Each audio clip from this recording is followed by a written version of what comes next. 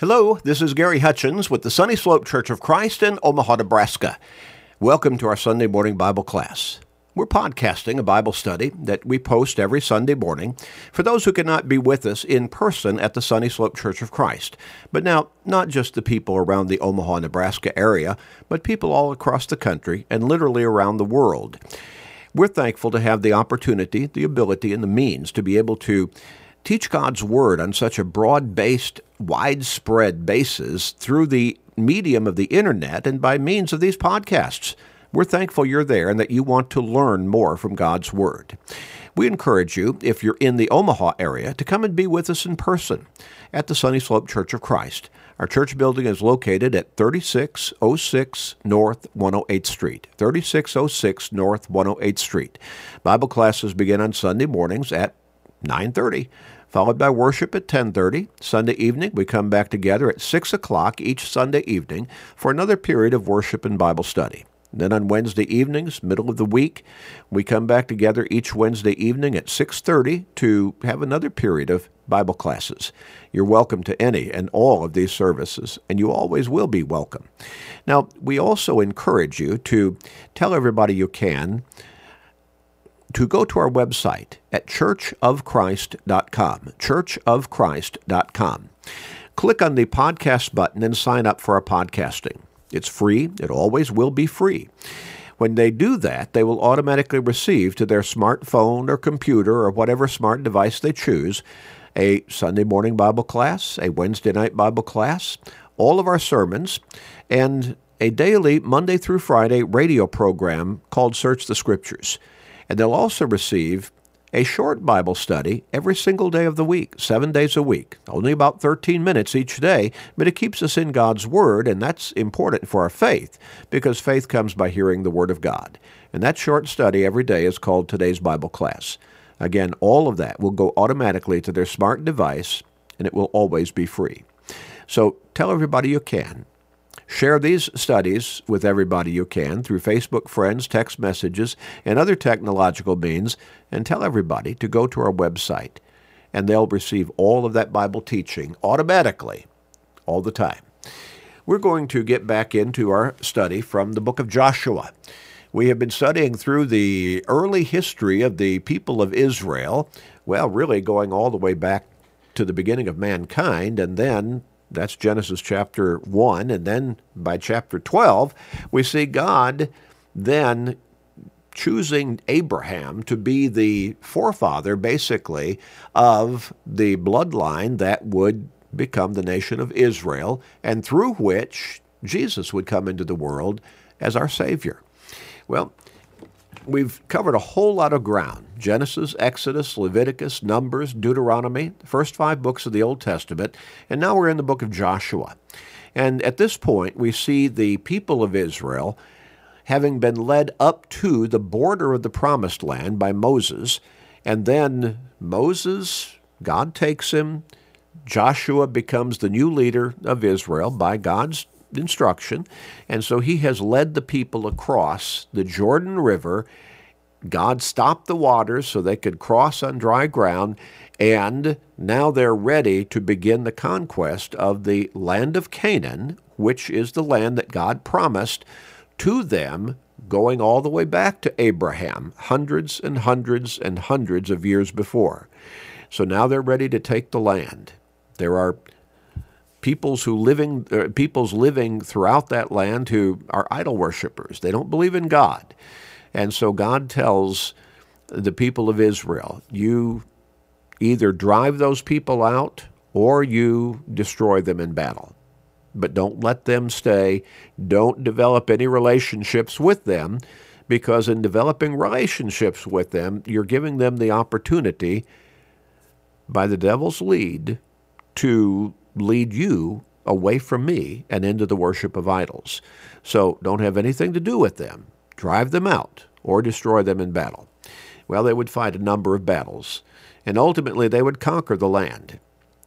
Now, flashing forward, they stopped short of following God's instruction completely. They conquered the land. The land was basically under their subjection, but they failed to drive all of those idol worshippers out of the land. They let some stay, and they became a thorn in their side, as God said they would. Well, let's pick up with verse 6 here, and we're looking at the first battle of conquest, and this is at the city of Jericho. Beginning with verse 1. Now Jericho was securely shut up because of the children of Israel. None went out, and none came in. I think we're to understand that Jericho was nearby the Jordan River, not that far a distance away from where the Israelites were when they first crossed that river into the land of Canaan. Now, as they would conquer this land, then it would become the nation of Israel. And it would be the nation of Israel for many hundreds of years to come. Now, the leaders of Jericho, they knew that this Israelite people had crossed the Jordan River and were now near their city. They probably, in fact, had sentries, watching the crossing. They knew they were coming. And remember now, we're talking about a massive body of people crossing that river, the Israelites coming across and getting ready to conquer the land of Canaan, which would become their nation. We're talking about probably somewhere between 1 million and 3 million people altogether, men, women, and children. And so they would have many men who would be equipped for battle. The people of Jericho, the leaders of Jericho, knew they were there, so they have put their city basically under lockdown as far as the outer walls, and it was a fortified city, so they had walls all around the city of Jericho. Those walls, those gates were locked down. None went out, and none came in. And the Lord said to Joshua, "See, I have given you Jericho into your hand, its king and the mighty men of valor." Now, they had not shot an arrow. They had not thrown a spear. There was not one movement in battle yet against the defenders of the city of Jericho. And yet God spoke in the past tense as though the conquest of the city had already taken place. You see, when God says something, you can hang your hat on it. It's as if it has already happened. And so he tells Joshua, the leader of the Israelites, "I have given Jericho into your hand, its king and the mighty men of valor." And then God gives instructions. And from a human perspective, and certainly from a military, tactical perspective, we would say these instructions made absolutely no sense. But you see, they did because they came from God. God was not going to give them the city of Jericho or the land of Canaan through the Israelites' might and power in and of themselves and by themselves. God was going to give them the victories over the inhabitants of those lands, including the city of Jericho. So God tells them in verse 3 of chapter 6 of Joshua, "You shall march around the city, all you men of war. You shall go all around the city once. This you shall do 6 days." Well, now we might say God was instructing Joshua to lead the fighting men of Israel around the city one time each day for 6 consecutive days. And if we were trying to think of a reason for that, we might say striking some fear in the hearts of the defenders of the city, because they'd see this massive army encircling their city every day for 6 days, and that might break the heart, basically, or melt the heart, I should say, of many of the soldiers who would be defending the walls and gates of that city. But God had something else in mind. Verse 4, "And 7 priests shall bear 7 trumpets of ram's horns before the ark.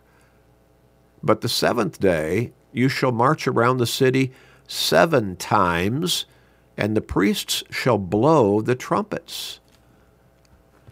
Okay?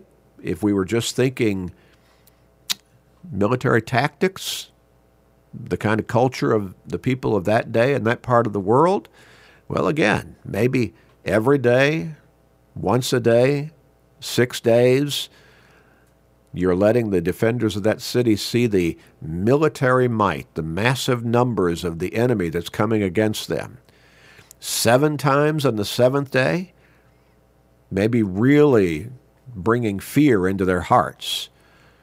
And the blowing of the trumpets by the priests, well, you might say, okay, that would be the sound to go to battle.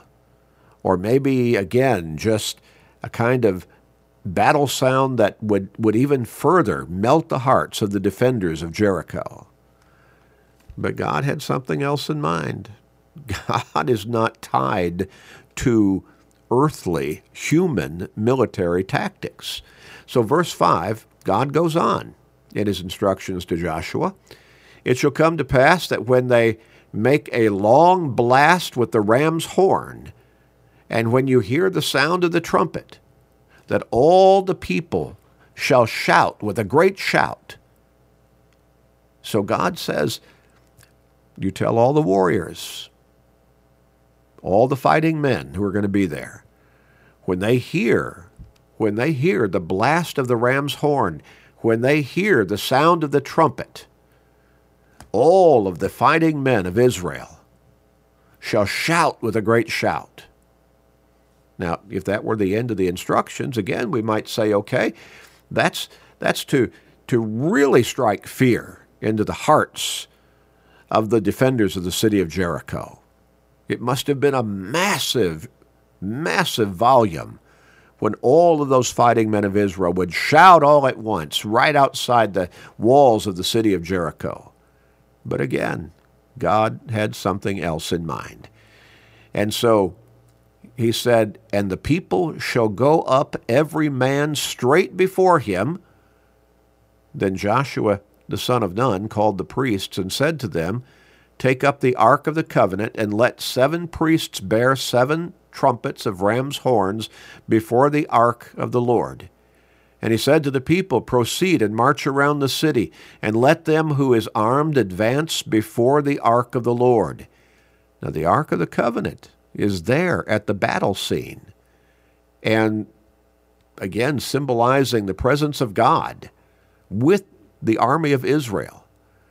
So it was, when Joshua had spoken to the people, that the 7 priests bearing the 7 trumpets of ram's horns before the Lord advanced and blew the trumpets, and the ark of the covenant of the Lord followed them. And the armed men went before the priests who blew the trumpets, and the rear guard came after the ark, while the priests continued blowing the trumpets. Now, if somebody was a disbeliever in God, disbeliever in the Scriptures, they might say, well, that would make it a lot of noise, that would be impressive, but so what? They're still outside these massive walls that surrounded the city that they were trying to conquer. Well, again, God had something else in mind. Verse 9, the armed men went before the priests who blew the trumpets. The rear guard came after the ark while the priests continued blowing the trumpets. Now Joshua had commanded the people, saying, you shall not shout or make any noise with your voice, nor shall a word proceed out of your mouth until the day I say to you, shout. Then you shall shout. So there's going to be some strong discipline among these warriors. They're going to shout, but only when Joshua tells them to shout. So he had the ark of the Lord circle the city, going around it once. Then they came into the camp and lodged in the camp. So that was the first day. And they encircled the city one time. And Joshua rose early in the morning, and the priests took up the ark of the Lord. Then 7 priests bearing 7 trumpets of ram's horns before the ark of the Lord went on continually and blew with the trumpets. And the armed men went before them, But the rear guard came after the ark of the Lord, while the priests continued blowing the trumpets. And the second day they marched around the city once and returned to the camp. So they did for 6 days, exactly as God had instructed. Joshua obeyed God, and by then instructing his army, the men of Israel, according to God's instructions to Joshua. And they followed through obediently, exactly as God had instructed, every single day. Wouldn't it be wonderful if all of humanity would obey all of God's instructions today exactly and every day? And you might say, well, what are you talking about? God's word is written down for us now in the Bible. Wouldn't it be wonderful if everybody lived by those teachings every day? They obeyed God's word exactly every day? Now, you have a whole lot of people who don't believe in God. And I'm not talking about just atheists. I'm talking about people in other parts of the world who may not even have heard of God yet. But then you've got a whole lot of people who would say they believe in God, but they're not living by the Bible. They're not living by those teachings. And then you've got a whole lot of people who would call themselves Christians and a whole lot of denominations that call themselves Christians who do not follow the teachings of God's word exactly. They've made things up on their own. In order for the army of Israel to be successful in the conquest of the city of Jericho, they had to follow God's instructions exactly. And they did. Well, let's read a little bit further. Verse 13. Then 7 priests bearing 7 trumpets of ram's horns before the ark of the Lord went on continually and blew the trumpets. And the armed men went before them, but the rear guard came up after the ark of the Lord, while the priests continued blowing the trumpets. And the second day they marched around the city once and returned to the camp. So they did 6 days, just as God has instructed, exactly. But it came to pass on the 7th day that they rose early, about the dawning of the day, and marched around the city 7 times in the same manner.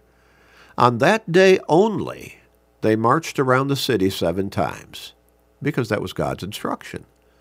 And the 7th time it happened, when the priests blew the trumpets, that Joshua said to the people, "Shout, for the Lord has given you the city." Now, he did not tell the warriors to shout those first 6 days. But when the priests and the warriors circled the city 7 times on the 7th day, then Joshua said, "Shout, for the Lord has given you the city," as though they'd already conquered it. It was a done deal. God had given them the city. They would be victorious. In verse 17, "Now the city shall be doomed by the Lord to destruction, it and all who are in it. Only Rahab the harlot shall live." Remember, she hid the spies from Israel. "She and all who are with her in her house, because she hid the messengers that we sent. And you by all means abstain from the accursed things, lest you become accursed when you take of the accursed things and make the camp of Israel a curse and trouble it." So they were to stay away from some of the booty, so to speak. "But all the silver and gold, vessels of bronze and silver, are consecrated to the Lord. They shall come into the treasury of the Lord." So the individual soldiers or warriors were not to take of any of those things for themselves. And so on that 7th day, after they had all circled the city 7 times, Joshua said, "Shout." And he gave them instructions as to what they were to do and what they were to stay away from. Verse 21, "And they utterly destroyed all that was in the city." I'm sorry, let's go back to verse 20. And so the people shouted when the priests blew the trumpets. And it happened when the people heard the sound of the trumpet, and the people shouted with a great shout, that the wall fell down flat Then the people went up into the city, every man straight before him, and they took the city, and they utterly destroyed all that was in the city, both man and woman, young and old, ox and sheep and donkey, with the edge of the sword. So Joshua had said to the two men who had spied out the country, "Go into the harlot's house," that is Rahab's house, "and all that she has, as you swore to her." And the young men who had been spies went in and brought out Rahab, her father, her mother, her brothers, and all that she had. So they brought out all her relatives and left them outside the camp of Israel. In other words, they put them into safety. But they burned the city and all that was in it with fire. Only the silver and gold and the vessels of bronze and iron they put into the treasury of the house of the Lord. They were not to be bounty or booty for the individual warriors, but they were to be put into the treasury of the house of the Lord. And Joshua spared Rahab the harlot, her father's household, and all that she had. So she dwells in Israel to this day, because she hid the messengers whom Joshua sent to spy out Jericho. So think about that. She and her family joined themselves to the Israelites. Then Joshua charged them at that time, saying, "Cursed be the man before the Lord who rises up and builds this city Jericho. He shall lay its foundation with his firstborn, and with his youngest he shall set up its gates." So the Lord was with Joshua, and his fame spread throughout all the country. Now, why did those walls, those massive walls that surrounded and supposedly secured the city of Jericho, why did they fall? After the army of Israel had encircled the city 7 times on that 7th day, and the priests blew those trumpets of ram's horns, and the men of the army of Israel shouted mightily, it had nothing to do with sound waves. It had to do with God's mighty hand. He made those walls tumble. He opened the way for the army of Israel to storm the city and to conquer it in battle. God gave them the victory. Military tactics? God was at work. God gave them the victory. Again, verses 26 and 27. Joshua charged them at that time, "Cursed be the man before the Lord who rises up and builds this city Jericho." In other words, Joshua is saying, let no one ever rebuild this city. Whoever does so shall lay its foundation with his firstborn. In other words, his firstborn is going to die in the process. And with his youngest, he shall set up its gates. His youngest son would die also in the process. So the Lord was with Joshua, and his fame spread throughout all the country. Throughout all the country, the whole country of Canaan. When Jericho fell, the word spread to all the other inhabitants of that land. And you can imagine that all of them realized the Israelites are coming. Now, many of them would fight battle after battle against the Israelites in their conquest of the land, but God gave them victory every single time. The fall of Jericho undoubtedly struck fear in the hearts of all the rest of the peoples of that land. God gave them the victory. God was the key to their victory. Their obedience to God was key. How we need to learn the lesson that we simply need to follow God's word. because he knows best. And his power to change lives is within his word. Let's pray. Father in heaven, you are the awesome God, all-powerful. Nothing is impossible for you, Father. We give you the glory, the honor, and the praise. Guide us and help us to live by your word, by your teachings, in faithful obedience every day. And Father, we pray, and we know you will ultimately, but we pray that you'll defeat the devil in all the evil that he's instigating in our land and around the world now. The world needs you so much. Humanity needs you so much.